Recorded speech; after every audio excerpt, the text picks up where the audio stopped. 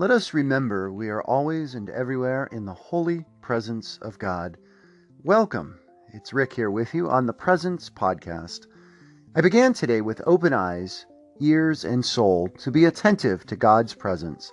And I'm pleased to say that I experienced this presence powerfully at least a few times today. Please stay with me for a few minutes and I'll share my reflection with you. Not surprisingly, I returned to the classroom today after an unplanned 5-day weekend. If you're a regular listener to this podcast, you'll recall that the Catholic high school at which I teach had a snow day both Tuesday and Wednesday. The first one was a bit of a surprise, as I thought our city would have the streets cleared from the small to moderate amount of snow which fell over the holiday weekend. Apparently, they didn't get things cleared in time. I was even more surprised yesterday, Wednesday morning, to get the notice that school was again called off. While I enjoyed the 2 days off, I was ready to get back to the classroom today for an unprecedented 2-day teaching week. It's just life in a wintry climate.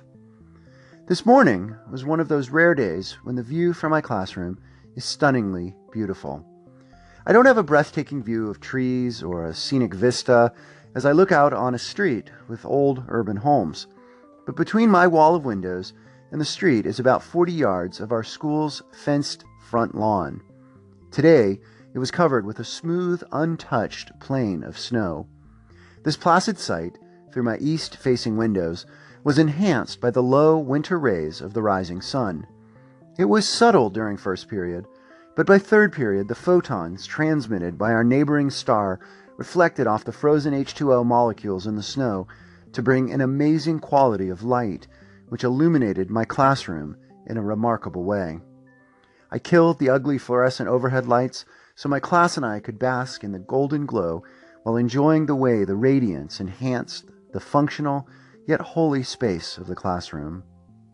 I experienced the presence of God in those moments during third and fourth period as the light was at its most radiant.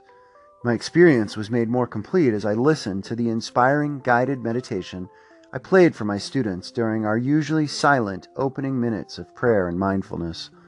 The wise teacher, with his rich Irish brogue, spoke of how Christ tells each of us that we are the light of the world, called to bring peace and love to our broken society.